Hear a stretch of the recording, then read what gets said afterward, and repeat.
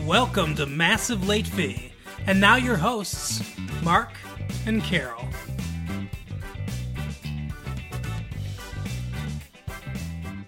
Well, hello everyone. Welcome back to Massive Late Fee. My name is Mark. With me as always is my girlfriend Carol. How you doing, Carol? Hey, what's up? We've had a good week here at Massive Late Fee. You guys are really doing a good job sharing the tapes with everybody. We're getting letters from different parts of the world, different people that have listened to our show and said that they like it and all that stuff. So we really appreciate all the outpouring of support that we've been getting. You guys can keep it coming. But yeah, we're pretty happy with everything, the way it's going. Yeah, it's pretty exciting every time that I hear that somebody even bothered to listen to our tapes. It makes me happy, let alone that they share them and like them. Yeah, absolutely. But no news this week. No news is good news, so I guess it's good news this week. Because Carol won, that's why there's no news this week. Yeah, well, there's not really anything going on either, which is another reason why Carol got to win. Yeah, but see, I saved you all from listening to the boring stuff. So I guess we'll get right into it with 90210. We've got no Lonely Hearts. We've got no news. We've got nothing. I didn't plan on doing anything else either. So might be a short one this week. So we get straight to the stuff that you're listening to hear in the first place. Okay, so 90210 this week was... I could talk about how I went to Laser Quest. Okay, do you want to talk about Laser Quest? Have we talked about Laser Quest yet? I don't think so. I went to Laser Quest with my friend Mike and my friend Bill and my friend Bob. Billy and Bobby and Mikey. Hee hee. Wow. Well, that's quite you're infantilizing them. I don't know why. I don't know. I'm just saying shit. Are you trying to say that laser tag is a child's activity? Well, it is. It's really popular now. There are adults in there that play with us. A lot of them. Okay, well, they're lame and they need to get a life. I finished first in one of the games. It was great. Congratulations. I always have a really good accuracy, which is important to me. I'm always like 90% or higher. Okay. So I had a 95% accuracy. You get bonus points for that.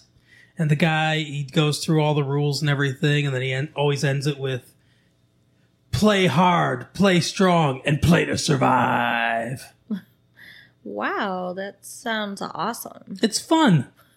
No, I know. We should probably be going to the mall and braiding each other's hair, right? No, because you don't have long hair. Duh. I think you're missing my point.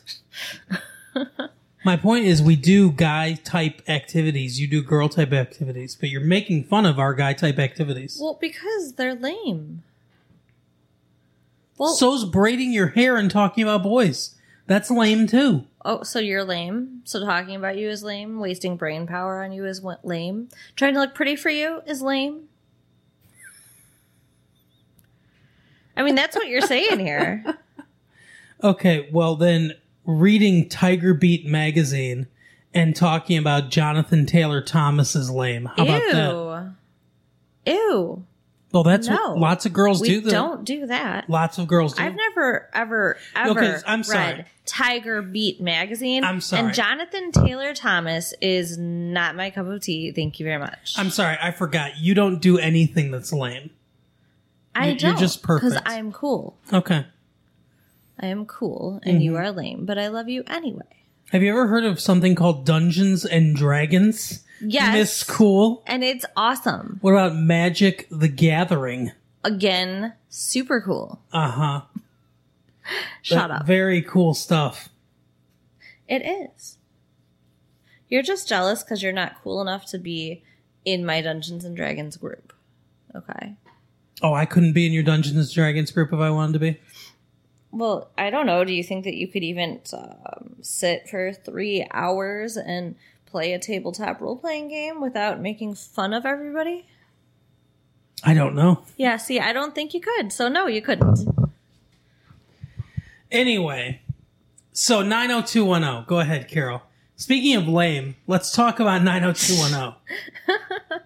All right, 90210 this week. Very Brenda heavy episode. And Luke Perry, Dylan. Oh, yeah, that's right. It was, yeah. Okay, I remember what happened now. Yes, it was a very Brenda heavy episode. So someone call it Brenda centric. Yes, that could be our new word, Brenda centric. So she's supposed to babysit, and she's looking for a copy of what movie was it? Are you kidding me? No. Dirty Dancing. Dirty Dancing. Every woman's favorite movie, 1987's Dirty Dancing. So she wanted to watch. I don't know why you would assume that babysitting means watching Dirty Dancing, though. That seems weird. Like, does she not work when she babysits? I work when I babysit. I don't have time to sit around and watch movies. I think when she babysits, she wants to have the time of her life. So Noah. Okay. So she went to 3 different video stores to find a copy of this movie. It's like, if you like it that much, go to the mall and buy it. Seriously? Anyway. Yeah, go to whatever, Harmony House. FYE. I don't know. Anyways, she it gets canceled because the kid has the chicken pox. And Dylan and Brandon are working on the car, and Dylan says that she should see like a better movie and see it on the big screen with him. So he wants to take her to see what did you say it was? Like a Marx Brother movie? Yeah, Animal Crackers. Yeah, see, I've never seen or even really heard of these movies. Every one of their movies was based on. Every one of their movies was the title was another word for nonsense. Animal crackers, horse feathers, duck soup. All those things mean nonsense, basically. Well, I mean, okay, duck soup, I could see somebody eating a bowl of duck soup. Animal crackers exist, but horse feathers? Horses don't have feathers. That's nonsense. Yeah, well, horse feathers is just a term meaning nonsense. It's a really, really old term. Oh. I think it goes back to, they all just mean nonsense. Okay. I think horse feathers goes back to even colonial times, where someone would say, they'd make some claim and they'd say, that's horse feathers. Meaning, it doesn't exist, it's nonsense. Okay, I gotcha.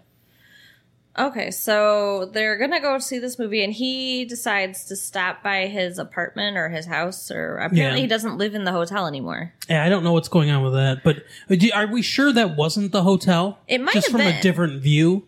Yeah, it might have been the hotel that he was at with his dad and the people. So his dad's there, and he doesn't even know his dad's in town. Yeah, they get in this big fight. By the way, not the best Marx Brothers movie. Duck Soup is the best Marx Brothers movie. Okay. That's the one where he pretends to be the count of some made-up country. It's got political sort of allegory. It's funny. Okay. The Marx Brothers are good, but I wouldn't go see a film festival of all some of their movies. I could take or leave. Okay. I definitely wouldn't go to a film festival of Marx Brothers movies. I know you wouldn't. Yeah. But this is what he has chosen to invite Brenda to do on a date. Yeah. But he ends up getting in this huge fight with his dad. Everything he does is something someone 40 years older than he is would do. Because he is. Drives a classic Porsche. Go see movies from 1932. All that stuff. It's just, he's, I guess, an old soul. Right. I suppose they're trying to go for that James Dean. Down to the car, but that car is very reminiscent of the car James Dean died in, actually. Oh. Creepy. Yeah. Okay. So, yeah, he gets in a huge fight with his dad. Yeah. His dad said, I asked you to do some things while I was gone. I'm assuming illegal things, based on what Brandon and Brenda's dad say. Yeah, their dad decides that he doesn't want Brenda dating him because he thinks that he is bad news, only because his dad's bad news, which is dumb. Like, yeah, not fair. Says it's bad news bears, Brenda.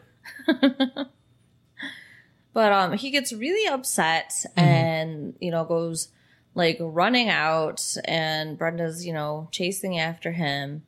And then he starts screaming. Yeah. He goes full psychotic. Yeah. And it's like the, you're tearing me apart from the James Dean thing to kind of Rebel Without a Cause.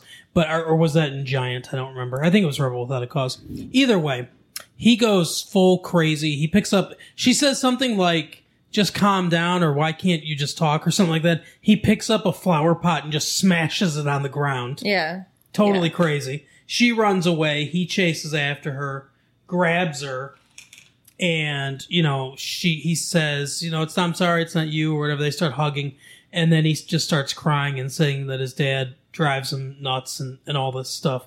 It's so weird because it seems like a huge overreaction Yeah. to his dad just yelling at him. Yeah, but I mean, they also hadn't seen each other in like more than a year, so I think there was a lot more going on there than just his dad yelling at him this time. Yeah, I think there's a lot of history there, obviously. But what's weird to me is this is their first kiss. He's like screaming and she's running and there's crying and there's hugging and they start kissing. And like I realize emotions were high, which can, lead to stuff, but it didn't seem like a romantic moment to start making out. Maybe she likes that, though. All that drama and shit. Maybe. It's funny, too, going back to the very beginning of the episode, when he comes out from under the car, the camera is sort of ground level, where sort of his point of view, underneath it's not underneath the car, but it's at that level. And then it pans up her legs to her, like he's checking out her legs. Okay. And I guess she has, fine legs. She's short. You can tell she's short. Her legs are sort of stubby. It's not like that long, elegant view of, I'm not a leg guy anyway, but it's not like that long, elegant view of legs. It's literally about 10 seconds just of pan up because she's so short. Well, dear God, I would hope you're not a leg guy. You wouldn't be with me if you were. My legs are like the shortest legs ever. I'm 4'11" and a half. Like literally munchkin sized. But yeah, so they start making out. They don't go to the movie because apparently they're just making out the whole night. Is that supposed to count as a date? Because I would not count that as a date. She doesn't watch a Marx Brothers movie this whole time, which maybe is good. Right? So, he takes her home. They make out more in the car before she goes in. It's just all making out. I think that counts as a date. Making out? Don't you? No. They didn't talk. They didn't eat. They didn't participate in an activity. They just made out. They participated in an activity. Making out is an activity. I don't know. I think that, some kind of formal event should occur on a date, especially for a first date. Well, yeah, probably. But whatever. I mean, we don't always go out. Yeah, but it's not a first date. We've been dating a long time, so, but when we don't go out, I don't count it as a date at all. Okay. I just look at it as us hanging out and spending time together. Yeah. Okay, so like I said, her dad doesn't like this at all, and actually says to her that he doesn't want her going on another date with Dylan because he wants to take her out. And she's like, "Well, I'll just make plans with Kelly instead." Yeah. Like who doesn't know that means she's still going out with him? Like I don't understand. Yeah, I agree. And she says to Brandon, "You want to help me out here?"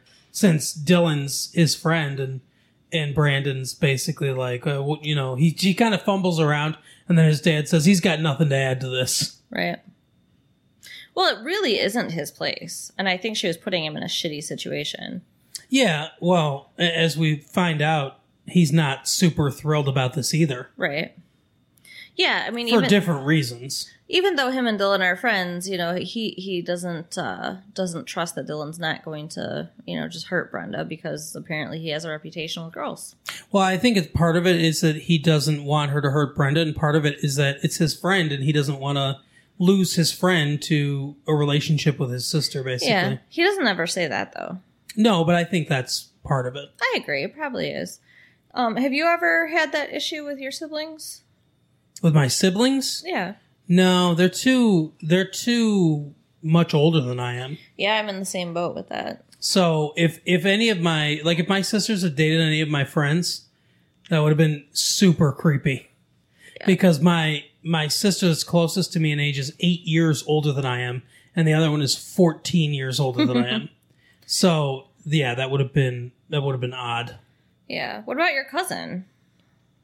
No, she hasn't dated anyone that I'm friends with. Okay. So I mean, I suppose if that ever happened, it would depend on the friend and what kind of couple they would make. Right. I can see how it would get awkward, or even just like your own friends dating would be awkward. I Yeah. mean, any kind of change like that. I have had that happen where a friend has dated another friend. That's kind of weird. Yeah. What happened? Well, they go off on their own. It's basically exactly what you would think. So we used to all hang out together. There was like 4 of us, or no, 5 of us. And then 2 of them started dating each other. And so the 3 of us would hang out, and those 2 would be paired off someplace else. And the occasional times when they would hang out, all 5 of us would still hang out together. They'd be making out in the corner or whatever. Oh, that's annoying and rude. Yeah.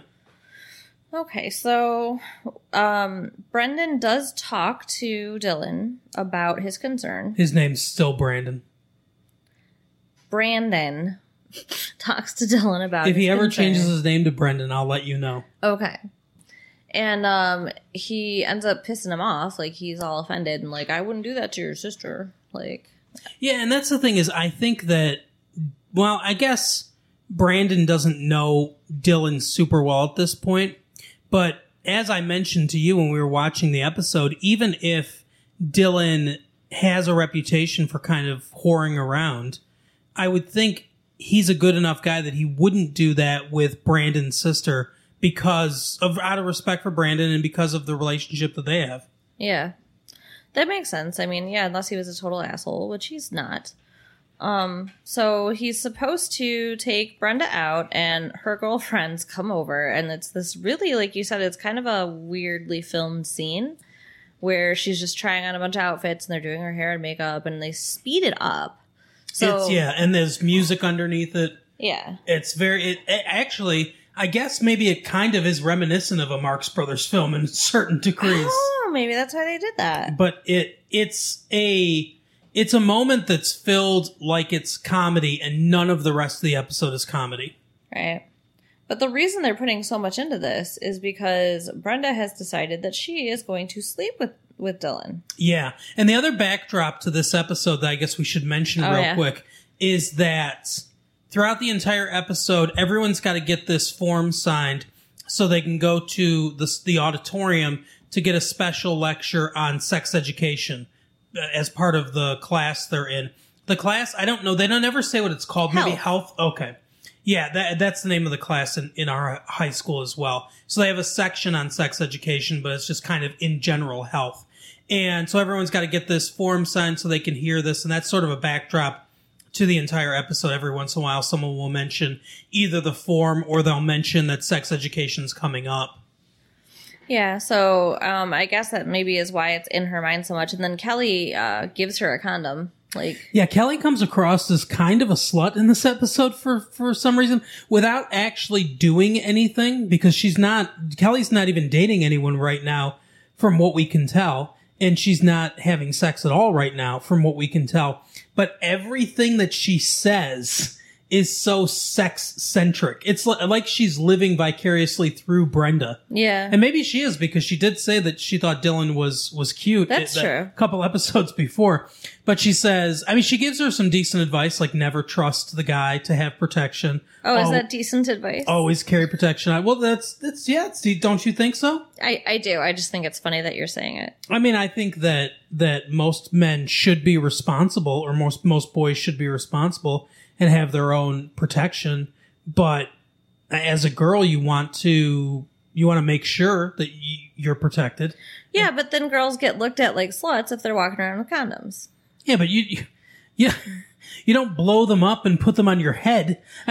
You don't have to advertise the fact that you have them. Well, what if they fall out of your purse and then the guy sees them and then he's like, oh, okay, so I guess I'm going to get lucky. I agree that you should have them on you. I always do. But that's because we're in a relationship. What I'm saying, oh my God, Mom, forget I said that. But I don't think that if you're just starting to date somebody or you're not dating anyone, that you should just be walking around with condoms, because it does make you look a little slutty. I guess. I don't know. It doesn't. Not to me, it doesn't. I think you should be smart. I think everyone should be smart and protect themselves. But so she says that, and then she says something like, Brenda says something about romance and, wanting to have connections and all this stuff. And Callie's basically like, it doesn't matter kind of thing. Yeah. So she comes off as very kind of boy crazy and sex crazy in this episode. Although, in Brenda's defense, I mean, romance leads to sex. I don't think there's that much of a gap in between talking about romance and talking about sex. I suppose. I guess. So they're getting her all ready to go out on this date where she has decided she's going to sleep with him. And then this would be losing her virginity. As Brandon says to Dylan, she's a virgin. Yeah. So, I don't know how Brandon knows that. Because they're twins and they talk about stuff and they're close. So he would have felt it if she'd lost her virginity. Ew! That's terrible. Her hymen breaks and he spills like strawberry jam on his pants. What the hell? What just happened? Oh, I know. What is wrong with you? Oh. Not okay. Oh, man. But she goes to this film festival. Now, here's the thing. Why wasn't he picking her up? She doesn't drive. Yeah, that's a good point. And we don't even see how she gets there. So I want to know who dropped her off at Does the film festival. Does she still not have her license? She still doesn't have her license. I remember the episode where she went to try to get her license, but she still doesn't have it, huh? Well, I mean, I haven't seen her drive or no one's mentioned anything about her getting a license. That's true. Yeah, he should be picking her up, I agree. But she goes to meet him at the film festival and he does not show. Mm-hmm.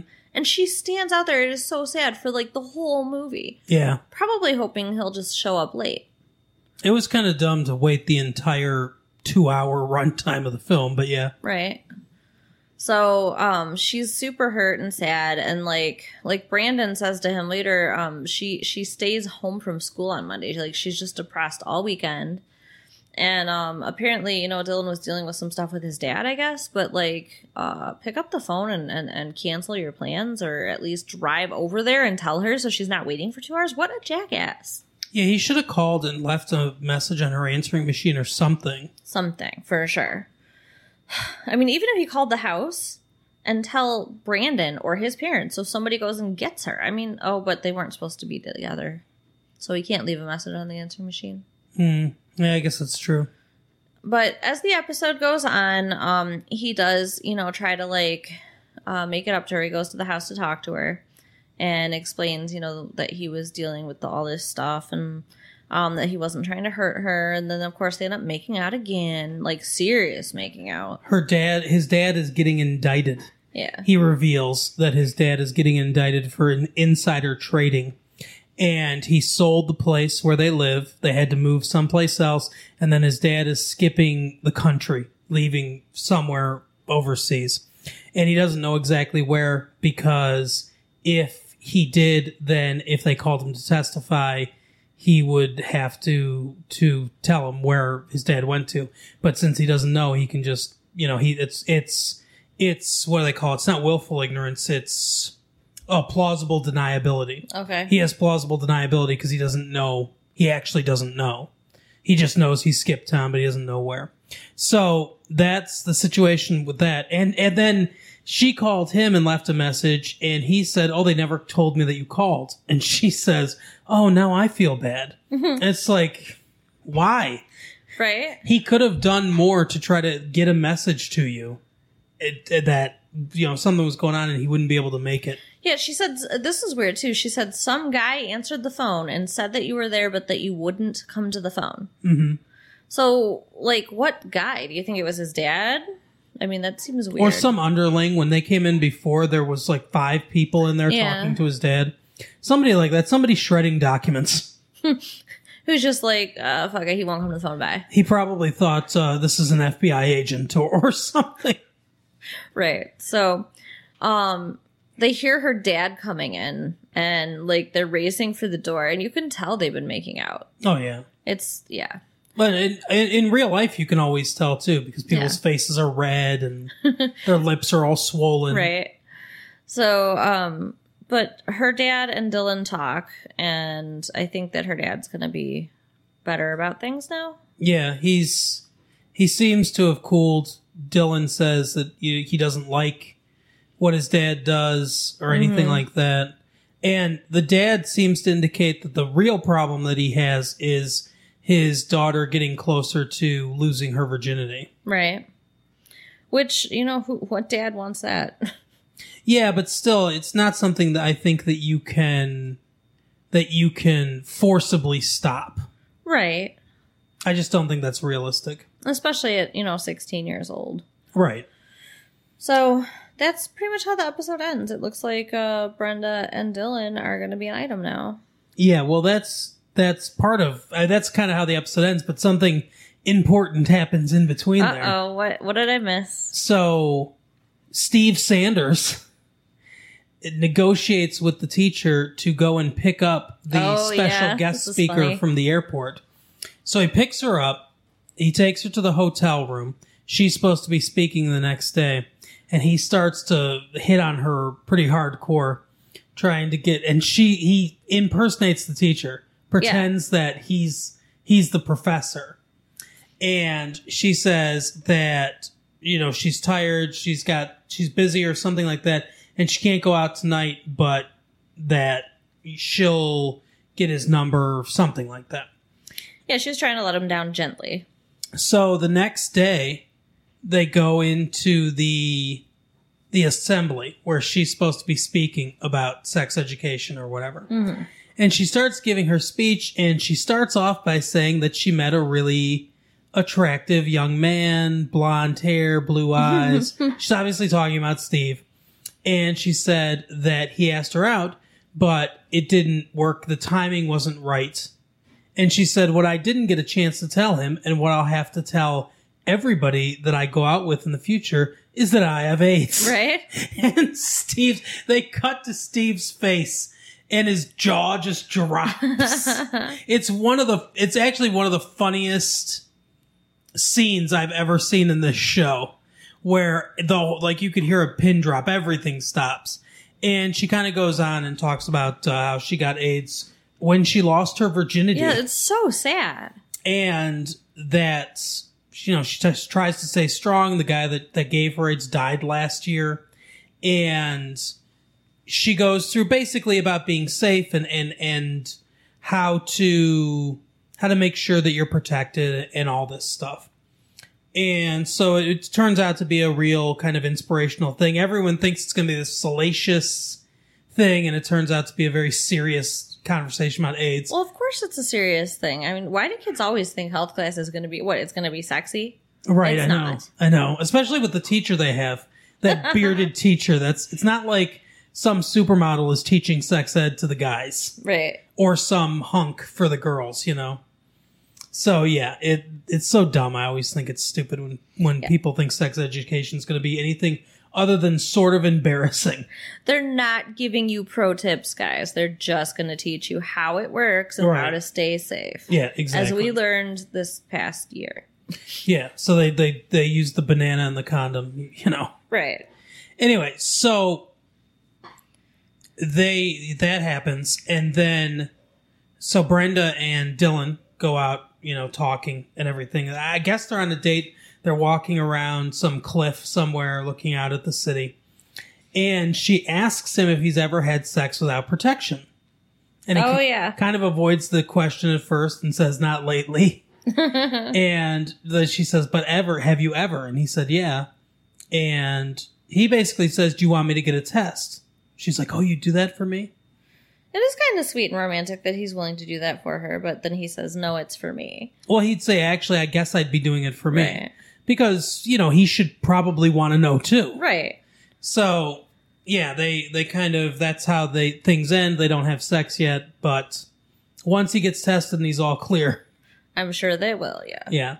But yeah, that's kind of how the episode ends. So, what did you think of the episode in general? I thought it was a good episode. I think that, there was some, good points made about, safety and AIDS and everything. And, I don't know. I thought it was interesting. I enjoyed getting to see how her and Dylan started because, where we left off in the season 5 that we're watching, it looked like they were kind of flirting and there have been references to it, but we haven't really seen it. So, yeah, I agree. So it'll be interesting to see where the relationship goes from here, I guess.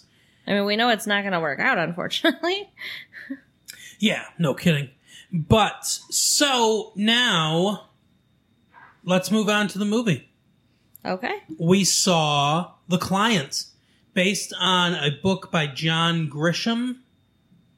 And he's written a few legal books. Yeah. That seem fairly interesting. I've read a couple of his books. I've read A Time to Kill and The Firm. But yeah, so The Client. That's the one we're doing today. So it's a really good movie, but it's really intense and serious and kind of a downer. Yeah, I'll kind of let Carol go through most of this, I think, because I think you liked the movie more than I did. I thought it was fine. I had some problems with it, but I'll kind of let you do most of the sort of the plot summary reading. But I'll do the beginning. The beginning, I think, it starts fairly interestingly with two boys, Mark and what's his brother's name? Oh my god, I don't remember. I can't think of what is Robbie or something like that. Who knows that brother? Well, anyway, so Mark Sway is the main character of this movie, basically, and it's his little brother. They're probably around like 8 and 11 or something like that. Yeah, maybe I don't know. The brother could have been maybe even like 6 or 7. Yeah, but they're out smoking cigarettes in the woods. The woods, yeah. And this car pulls up, and this guy gets out, clearly drunk. He takes a garden hose and a handkerchief. Talking to himself like a maniac, too. Yeah. He puts one end of the garden hose in his tailpipe with this handkerchief, and then to block it so that it'll all go into the hose. And then he gets into the car, kind of cracks the window open, and puts the other end of the garden hose in the car. Obviously, he's going to kill himself. Mark recognizes that that's what he's going to do. Which is impressive from an 11-year-old boy. Yeah, he says he saw it on TV. A lot of the things that he knows, he says he sees on TV. Yeah. But anyway, so he says to his brother that they can't just... And one of the things I like about the beginning of this movie is it's an exciting event. It's the instigating event for all the action that comes in the movie. And it also ends up giving us a window into the character of our main character. Right. To sort of the makeup of him. And he says that they can't just leave and let him kill himself because then that'll be on their conscience. Right. For the rest of their lives, he said that. So he crawls over there, pulls out the hose, and then crawls back. The guy figures it out, and he, comes back, puts it back in. Well, eventually, as he does that, he looks in the mirror, sees Mark coming, so then he grabs him and puts him in the car, which I thought was how horrific. Yeah. Is that he just figures, instead of telling the kid, just get out of here, right, and forget about me and let me do this, he says, okay, well, you're gonna die with me now. Which is like, just what a scumbag. So he puts him in the car with him, and then there's this gun. He says to him, oh, I'll give you a choice. He picks up the gun. He says, I'll give you a choice. I can shoot you right now, and it'll all be over with, or we can let the gas do its thing and just wait here and talk. So then they talk, and he says that he's a lawyer for some mob people. He's killing himself because he knows too much. He knows where the bodies are buried, all this stuff.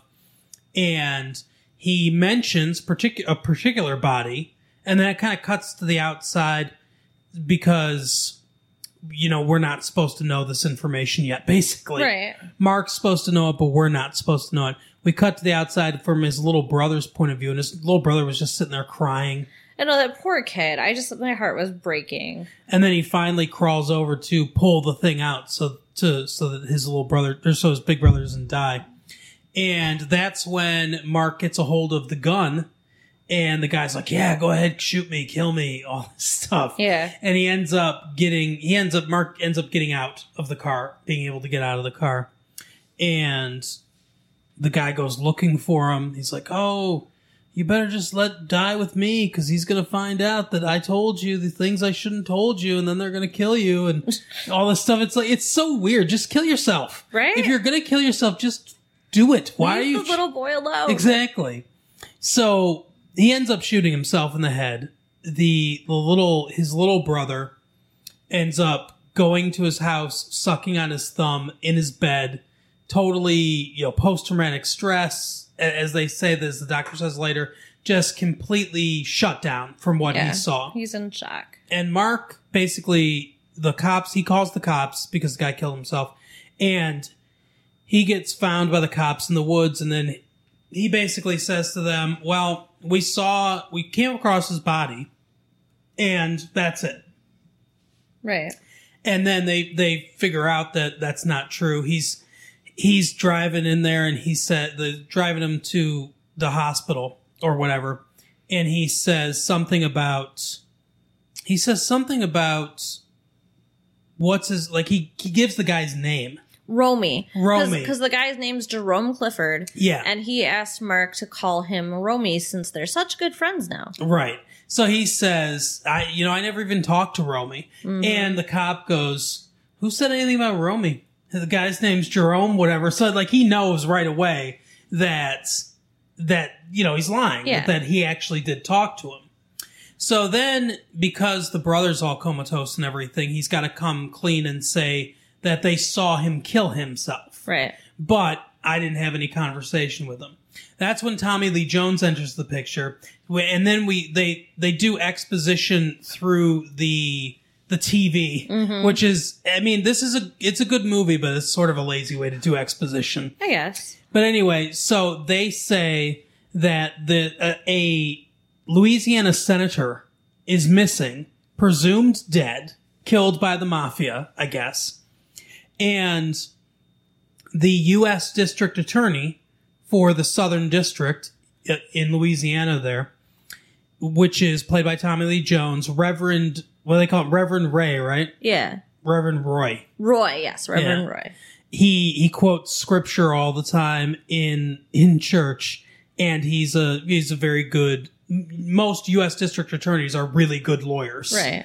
So he's trying to find out what happened. He wants to get a conviction on these people for the murder, but he needs the body in order to be able to do that. They never say exactly why they need the body. Well, yeah, I mean, that sounds like a whole other movie to figure out everything that's going on with that case. Right. But anyway, so he gets wind that Mark may have information because all of his fingerprints are found inside the car. Mm-hmm. So they know he was in there with him. Yeah, because this dick cop steals his soda can from the trash. Yeah. And does fingerprint sweep. Mm-hmm. That just seems like, I mean, it's a child. They throughout this whole movie, they do not treat him like a child. And then there's the thing, is that's one of the problems I have with the structure of this movie. Obviously, we're rooting for Mark, and we're rooting for his family and his lawyer, which we'll get to in a minute. But there are two main groups of bad guys, so to speak, in this movie. Mm-hmm. The mobsters who murdered a U.S. senator for some reason, and who obviously commit murders and deal in drugs or whatever they do. So they're a clear villain. And then the people trying to bring those people to justice are also the villains. Right. It muddles things too much. They go over the top with it. If the main, and I guess Tommy Lee Jones' character doesn't get pulled into this quite as much, although they go to interview Mark, and Mark says, shouldn't I have a lawyer present? And they say, oh no, lawyers just mess things up. They really, they could be disbarred for what they're doing, questioning him without his mother present, without a lawyer present, advising him that he doesn't need a lawyer. Yeah, I mean, that was just over the top. As soon as he asked, they should have backed off. Absolutely. Obviously, he knew what he was doing. And that's the thing. They should have, they make them go over the top. The cop goes over the top with what he's trying to do. The cop could be more friendly about it, but still sort of insistent. where he's like, look, you slipped up. You called him Romy. I know you had a conversation with him, and he said that. These guys did some bad things. We want to bring them to justice. You need to help us out. Same thing with the lawyers. Instead of being as scummy as they are, maybe they're trying to get them to ride the line, but they're too much on the bad side of the line, in my opinion. Agreed. The central fight between the two of them should be their insistence that these people need to be brought to justice because of the horrific things they've done, and Mark not wanting him and his family to be in danger, and then the danger being the mobsters, having sort of a periphery presence in the movie. Right. I think that structure of things would have made things better. They moved the lawyers over to too much of the bad guys, where you can't fully empathize with what they're trying to do. Yeah, just like you said, just because they're going about it such a terrible way. Right. So I think that's one thing that I would fix, that I would change about the movie. Another thing that I would change about the movie is the casting of the main villain, I guess, the main mobster. What do they call him? The blade or something like that? The knife? Malfano? Something like that? Yeah. I can't remember that guy's name. He's a decent actor. He usually plays New York cops or something like that in movies that he's in, which he's much more suited to. Him trying to do a Southern accent is laughable. And he just doesn't look or act like a hitman for the mafia. Right. It doesn't work. Everyone else is really good in this movie. Susan Sarandon's really good in this movie. What's that guy, Brad Renfro? Yeah. This is his first movie. He's incredibly good in this movie. Talented. Very talented actor. Tommy Lee Jones is really good in this movie. Tommy Lee Jones is always good. The woman that plays his mother, and she's been in lots of other movies, but I cannot think of her name. She's very good in this movie as well, and she's usually very solid.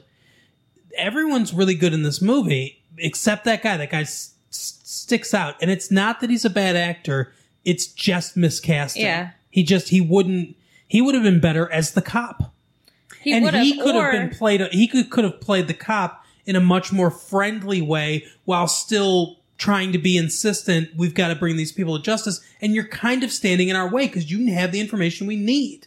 Or I think he could be a good lawyer character too.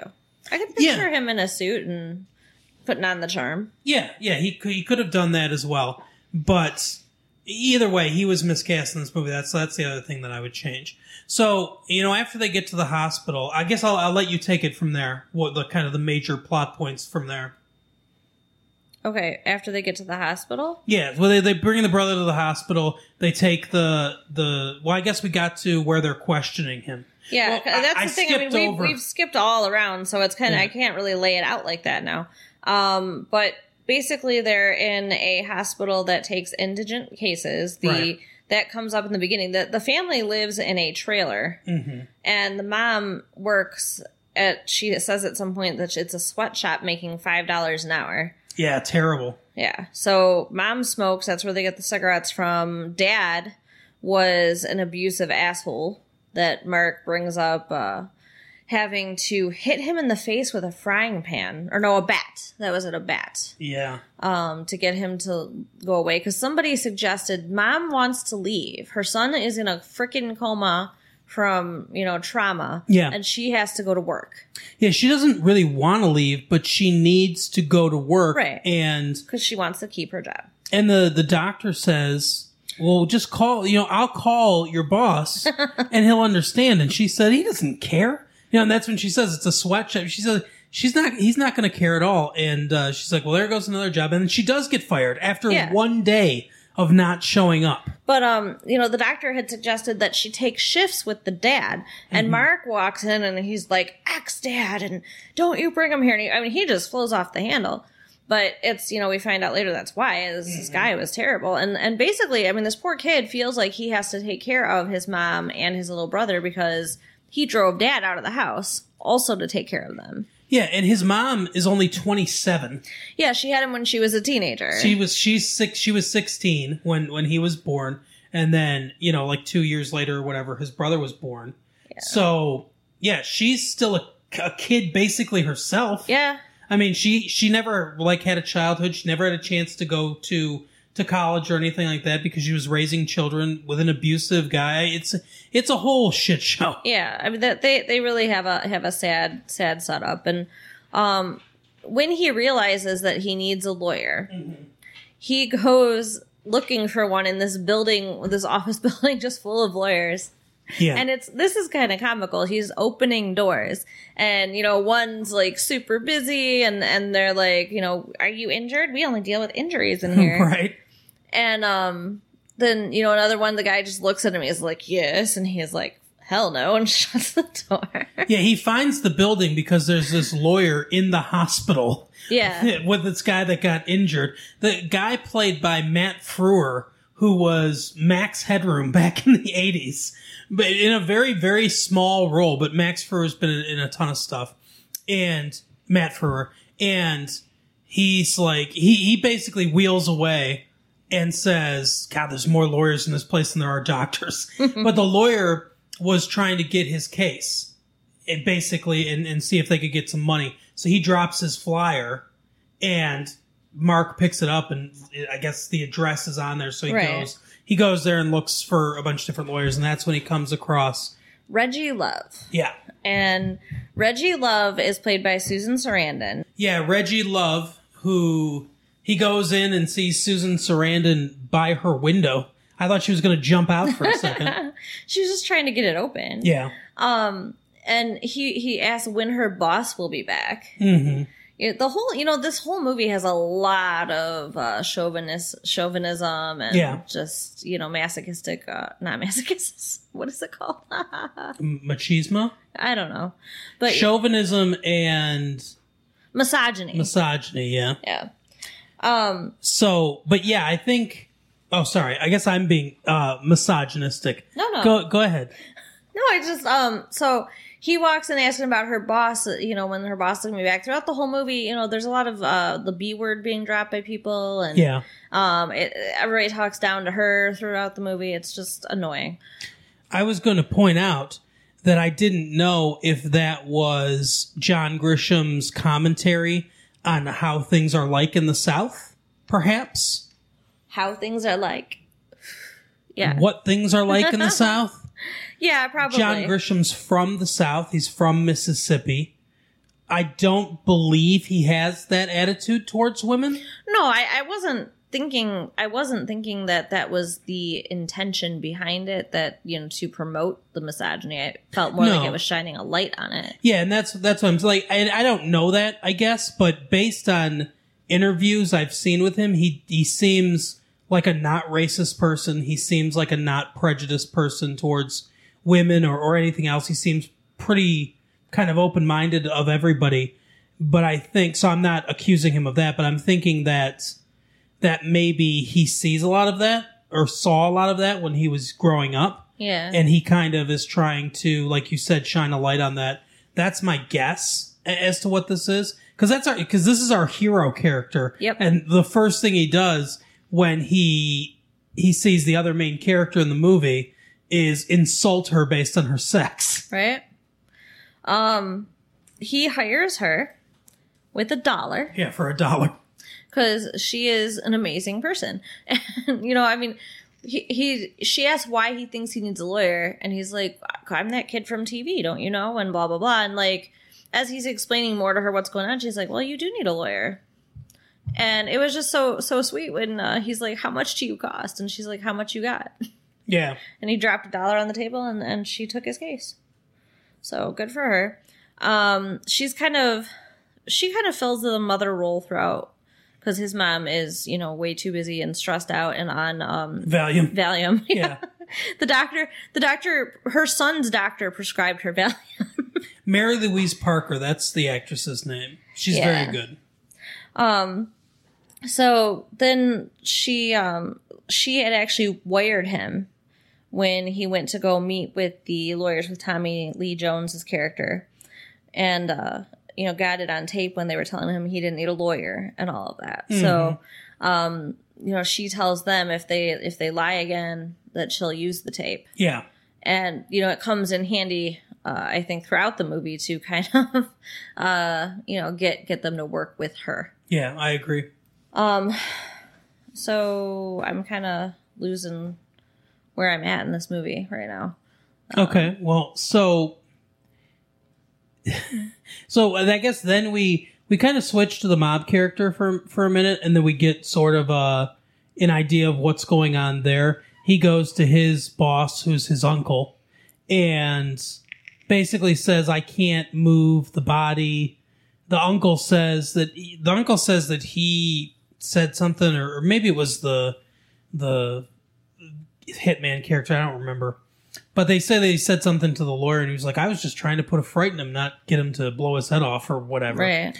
And they kind of, because the media is sort of playing up this story, Mark comes to their attention, and they're like, "Well, he might know something, and we can't let them find the body. And I can't move the body yet because cops are crawling all over the place right now." So they go to see if they, need to kill him, basically kill this kid.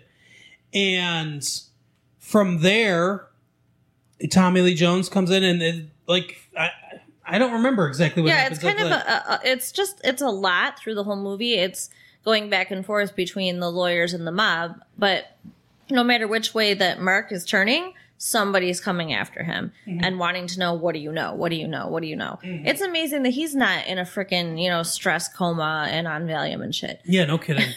And, at one point he hears when Reggie is talking to the other lawyers, something about, does his mom know that, you have a history of being institutionalized for drugs and alcohol? Right. So he wants to fire her. He gets pissed and just takes off. She doesn't even know what's wrong. She's chasing him down the street. And then there's this media mob outside the hospital that all come running at him. So he hops in her car. And it's basically it really is like kidnapping. She takes him to her house. He doesn't want to come in. He doesn't even want to work with her anymore. And he's just like, "I'm just going to stand out here and hitchhike back and blah, blah, blah."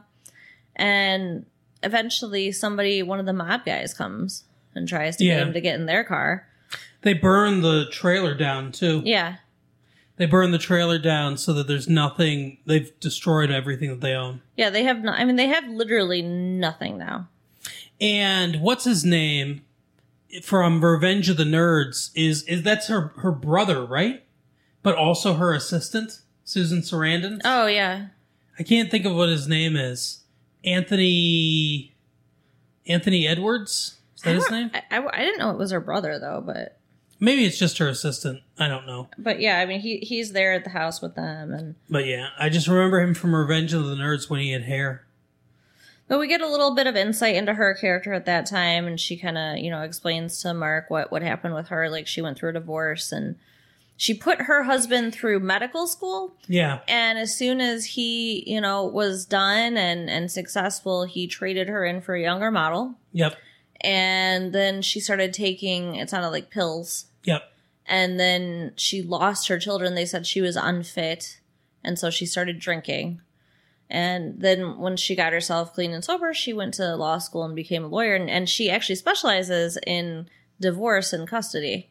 Yeah. So, she's trying to fix the mistakes in her own life. Yeah, it's very her backstory is very interesting. Yeah. They spend a lot of time on characterization for the characters, which is nice. Yeah, which is why I think we can speak so much more about character than actual plot, because the plot's just a jumble. Yeah, the plot kind of meanders for a little while in the middle of the movie, and then we get to sort of the head of the matter, where Tommy Lee Jones says, this dude needs to testify. Yeah. And if he's not going to testify, then we're going to put pressure on him to testify, because Tommy Lee Jones, above everything else, wants to find this body and get these mobsters, and basically he'll do whatever he has to do to get it done. Right. So he puts Mark in jail. Yeah. He gets the judge to sign a custody order, And I mean, this seems so wrong. Like, I realize if a judge signs it, it's legal, but it does not seem like it should be. They take him to a women's prison and put him in his own section of the prison. And when they came to take him, his poor frickin' mother, she has one son laying there in a frickin' coma. Yeah. And they're trying to take her other kid, and she fights those cops like a feral cat. Good for her. I probably would do the same thing if I were her. Yeah, absolutely. She's like, you can't take my boy, but they do. Yeah, so they take him to jail, and then the next day they go to court. And Reggie kind of talks to the judge beforehand and says, you know, she wants protective custody for the child. And he said, oh, you know, I don't know, you know, what's going to happen with that and everything. She should be talking to Tommy Lee Jones. Right. I don't understand why they can't just get protective custody for him right away. But anyway, he goes into court and they argue back and forth. It's a lot of legalese. Written, I'm assuming accurately, John Grisham was a lawyer. John Grisham understands the law.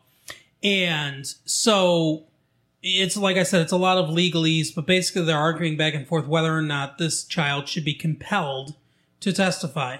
They think their big argument is that to clear his name, he should testify. That's so ridiculous. And she, you know, rightly, indignantly says, are they alleging that Mark murdered Jerome, whatever his name is, the mob lawyer?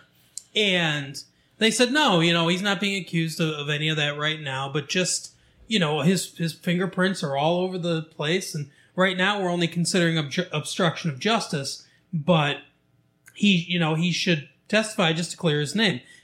Obviously what they want is they want to know where that body is. Right. I don't know why they can't just say, this child has material evidence to a capital murder case.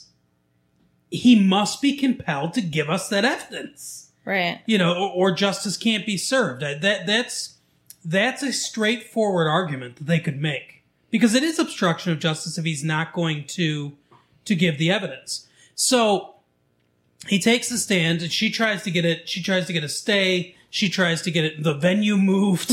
She tries anything that she can to prevent him from having to testify right now because he doesn't want to say what he saw. But she tells him you can't lie, which is true. And that's what a lawyer should be advising their client. You can't commit perjury. Yeah, she said if he does get you up on the stand, you have to tell the truth. Yeah. And so he gets on the stand and they start questioning him. He answers honestly for the first couple questions. Then as they get to the heart of the matter, he says, is taking the fifth lying? And the judge says, no. It's not lying. It's not applicable in this case, but it's not lying. And then Reggie says, given the fact that they seem so cavalier about accusing my clients, right, I would have to advise him to take the fifth. So he pleads the fifth, which is not, it's not applicable in this case. It really isn't. I think the judge allows it because the judge wants to give as much leeway to Mark as possible. His mom's not there. He says that he'll be watching out for the welfare of the boy. Him as quote unquote the court will be doing that, which is certainly his job in lieu of parents. And so I think he allows it because he's giving as much leeway as he can. But in strict legal terms, the Fifth Amendment, your Fifth Amendment protection is only if you were to give testimony that could directly implicate you in a crime. Right.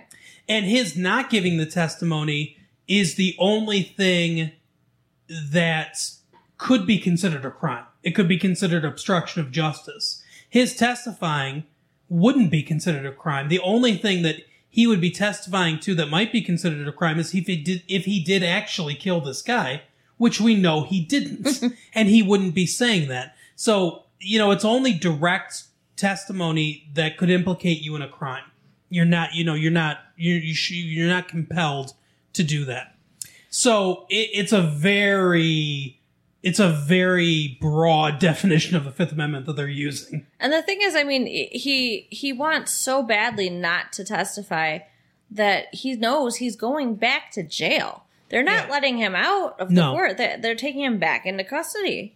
Yeah, and when that happens, the judge says, as much as I don't want to, I have no other choice but to remand you into the jail, custody in jail, until we can figure all this out.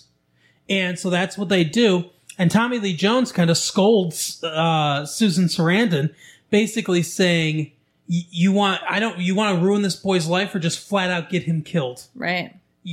By advising him to take the Fifth Amendment. He's obviously angry, and this is the one area. This is where I think why Tommy Lee Jones' character comes across better than any of the rest of them, because he plays it with a little more nuance, a little more humanity. I think basically what he's saying there is, let him testify. Once he tells us the information, then there are two reasons why the mobsters might want to kill him: to silence him, or for revenge for what he knows.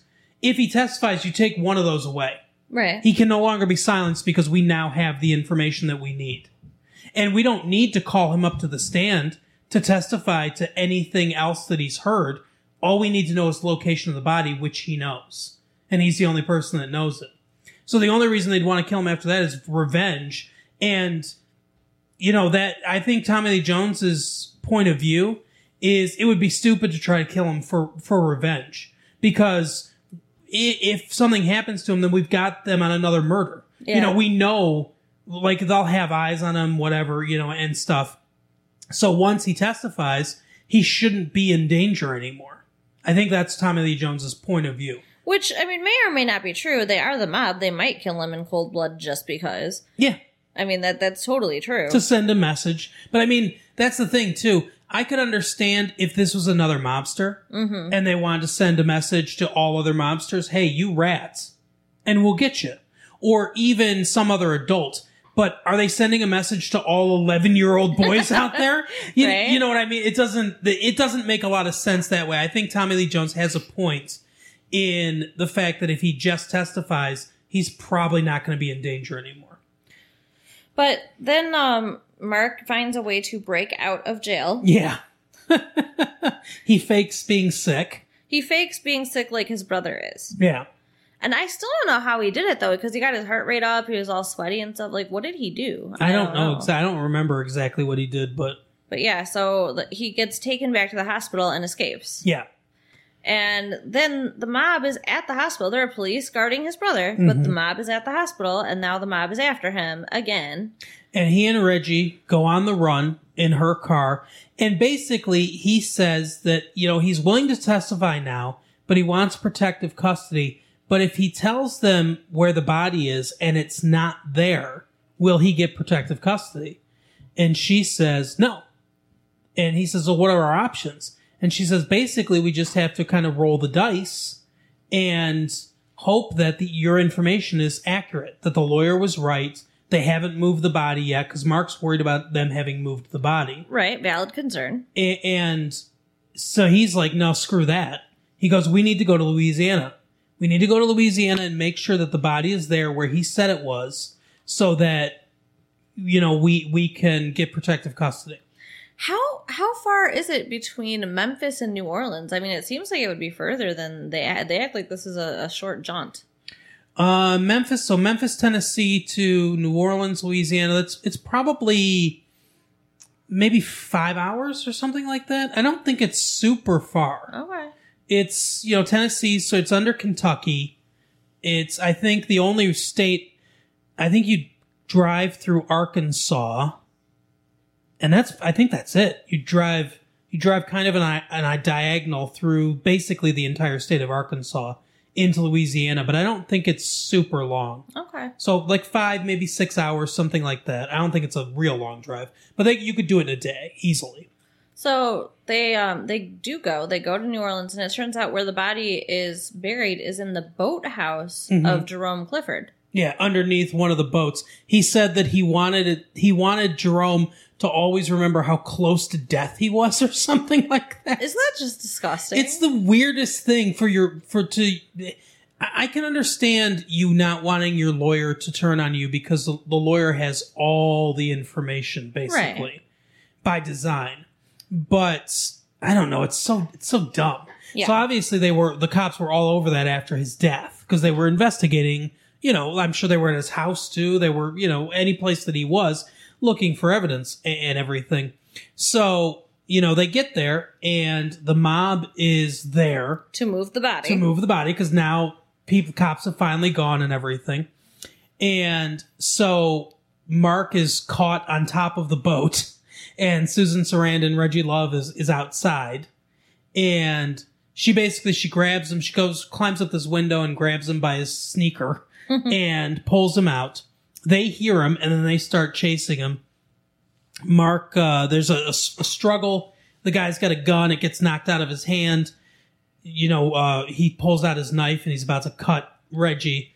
And Mark picks up the gun and basically says, I'm going to kill you. Let her go. Drop the knife. He drops the knife. And he implies that because Reggie's like, don't kill him. Don't shoot him. You'll be just like them. Don't sink down to their level. Give me the gun. She finally gets the gun away from him. And then the mob guy's like, you should have let him shoot me because you don't have the balls to do it. He basically indicates that he thinks that Mark would have killed him. Yeah. But she wouldn't because she doesn't have she was talking Mark down. Yeah. So that makes sense. But I think it's weird to I mean, and I know it's sort of a cliche in movies where it's like, I can look in your eyes and see if you're a killer or not. So basically he's saying he thinks Mark's willing to kill, but she's not. Yeah. It wouldn't surprise me. I guess. It's just weird because he's only 11.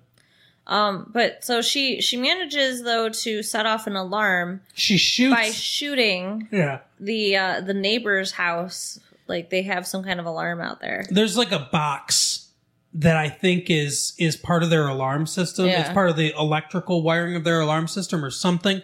But she shoots it. So she's obviously a very good shot. Right. Because she shoots it and it goes off. This guy comes out with a shotgun. He's like, what are you doing? And starts shooting. But it was really smart because they have to take off now because the police are coming. Mm-hmm. And that buys them just enough time. Yeah, the police are all over that boathouse now again. Right. And they're able to make a deal. Yeah, Tommy Lee Jones comes down with his crew of FBI agents and other people from his law office. And, she remembers back to a conversation she had with Mark's mom about how she had always wanted a white house with a walk-in closet. Mm-hmm. So she even negotiates in this deal with him that when they put them in witness protection, that she will get a white house with a walk-in closet, which I just thought was so freaking sweet. Yeah. And so they're going to get his brother moved to a better hospital, and they get to start over. Yep. So that's basically how the movie ends, is that they go into witness protection. Tommy Lee Jones makes the deal with them to find out where the body is. He says to Susan Sarandon, because he says, you should have negotiated immunity for yourself in all this. And then she kind of pulls out the tape and says, eye for an eye or whatever. And so he says, hey, if I ever become governor, do you want a job? So that's kind of how the movie ends. Mark says, I'll never be able to see you again and all this stuff. And he's like, I'll call you. Yeah. Which I'm sure he will. But yeah, they get some startup money. She's going to get set up with a good job. And, it's implied that the brother's going to come out of everything. Well, I mean, I guess that's implied. I mean, I don't know how anybody would know, though. I mean, we just got to wait and see what happens when they get to the hospital, but we don't get to know. Yeah, he seems like he's coming out of it kind of on the plane. They really focus in on him, and it seems like he kind of looks up towards his brother and has a little spark of recognition and everything. It seems like he's starting to come out. We just get the barest hint. Maybe. I didn't really see that, but I'll take your word for that. But yeah, that's basically how the movie ends. Carol, so what did you think overall? I mean, I gave some of my reservations about the film. What did you think overall? Well, I agree with the points that you made. I still really enjoy the movie. I think that it's so well acted. The characters are just so well defined. And, it gets you emotionally invested. So, it's a good film. I enjoy it. Joel Schumacher, who directed this movie, I think has shown that he's good at working with actors, and he's good at character stuff. He's maybe not so good at the broad strokes of plot and even like pacing and things like that. His movies have a tendency to meander a little bit, but I think he's really good with characters and he's really good with actors, and that's easily the strength of this movie is the characters and the acting of the film. There are some plot stuff that I think, like I said, it meanders a little bit. I think it's a little slow in certain areas, but for the most part, I think it's pretty satisfying. Probably the other movie that I know you like that Schumacher directed is The Lost Boys. Oh yeah, that's a great one. So and he also did St. Elmo's Fire for people that are a little older than us. Probably he also directed Flatliners. So I love Flatliners. That's one of my favoriteest movies ever. We should do that one of our night days or whatever when we go to the video store. He directed another movie that I like a lot that came out last year called Falling Down with Michael Douglas. I don't think I've seen that one. It's an interesting movie. And he also directed Dying Young. I don't know if you remember that one with Julia Roberts and Campbell Scott. Oh yeah, I didn't love that movie. But yeah, so but I think you can kind of see from that filmography that it's very sort of, like I said, it's very character heavy. And he does well with actors. I think that's clearly the strength of this movie, but the plot sort of it's kind of a jumble, like you said. But so I would fix some things about the film, but for the most part, I think it was pretty good. I mean, I would give it, if we don't do rating systems here, but if we were giving it like out of 5 stars, say, I'd probably give it like 3 3/4, okay. Close to 4. I would give it 4. Maybe not quite 4. I think it totally deserves 4. I mean, I guess if you consider 4 80%, so that's like a B-, then yes, I'd give it 4. That's the hard part about the 5-star system, is it's a little restrictive. I guess if you went to 10 stars, then I'd probably give it like between 7 and 8, 7.5 maybe. Okay. Out of 10, 7.5, maybe 8. But yeah, it's hard because I can't equate that to the grading system. You know what I mean? It just doesn't work for me. Yeah, I'd probably go about 7.5. Okay. Out of 10 stars. It's a decent movie, but it's not great. Not my favorite movie of the year. Well, that is our episode for the week. We will end this episode as we end every episode with our blockbuster pick of the week. Carol, this week we are picking The Chase. Well, that's one of them, yeah, for sure. I have 2 on my list. Okay. But yeah, The Chase, we talked about The Chase. Obviously, if you want to, you can go back to that tape, find that someplace in your shoebox full of tapes. But it came to video quick. It did come to video pretty quick. I wonder if O.J. Simpson has anything to do with it. I think we mentioned that the chase that happens in the movie The Chase is a lot like the chase that happened in real life with the white Ford Bronco.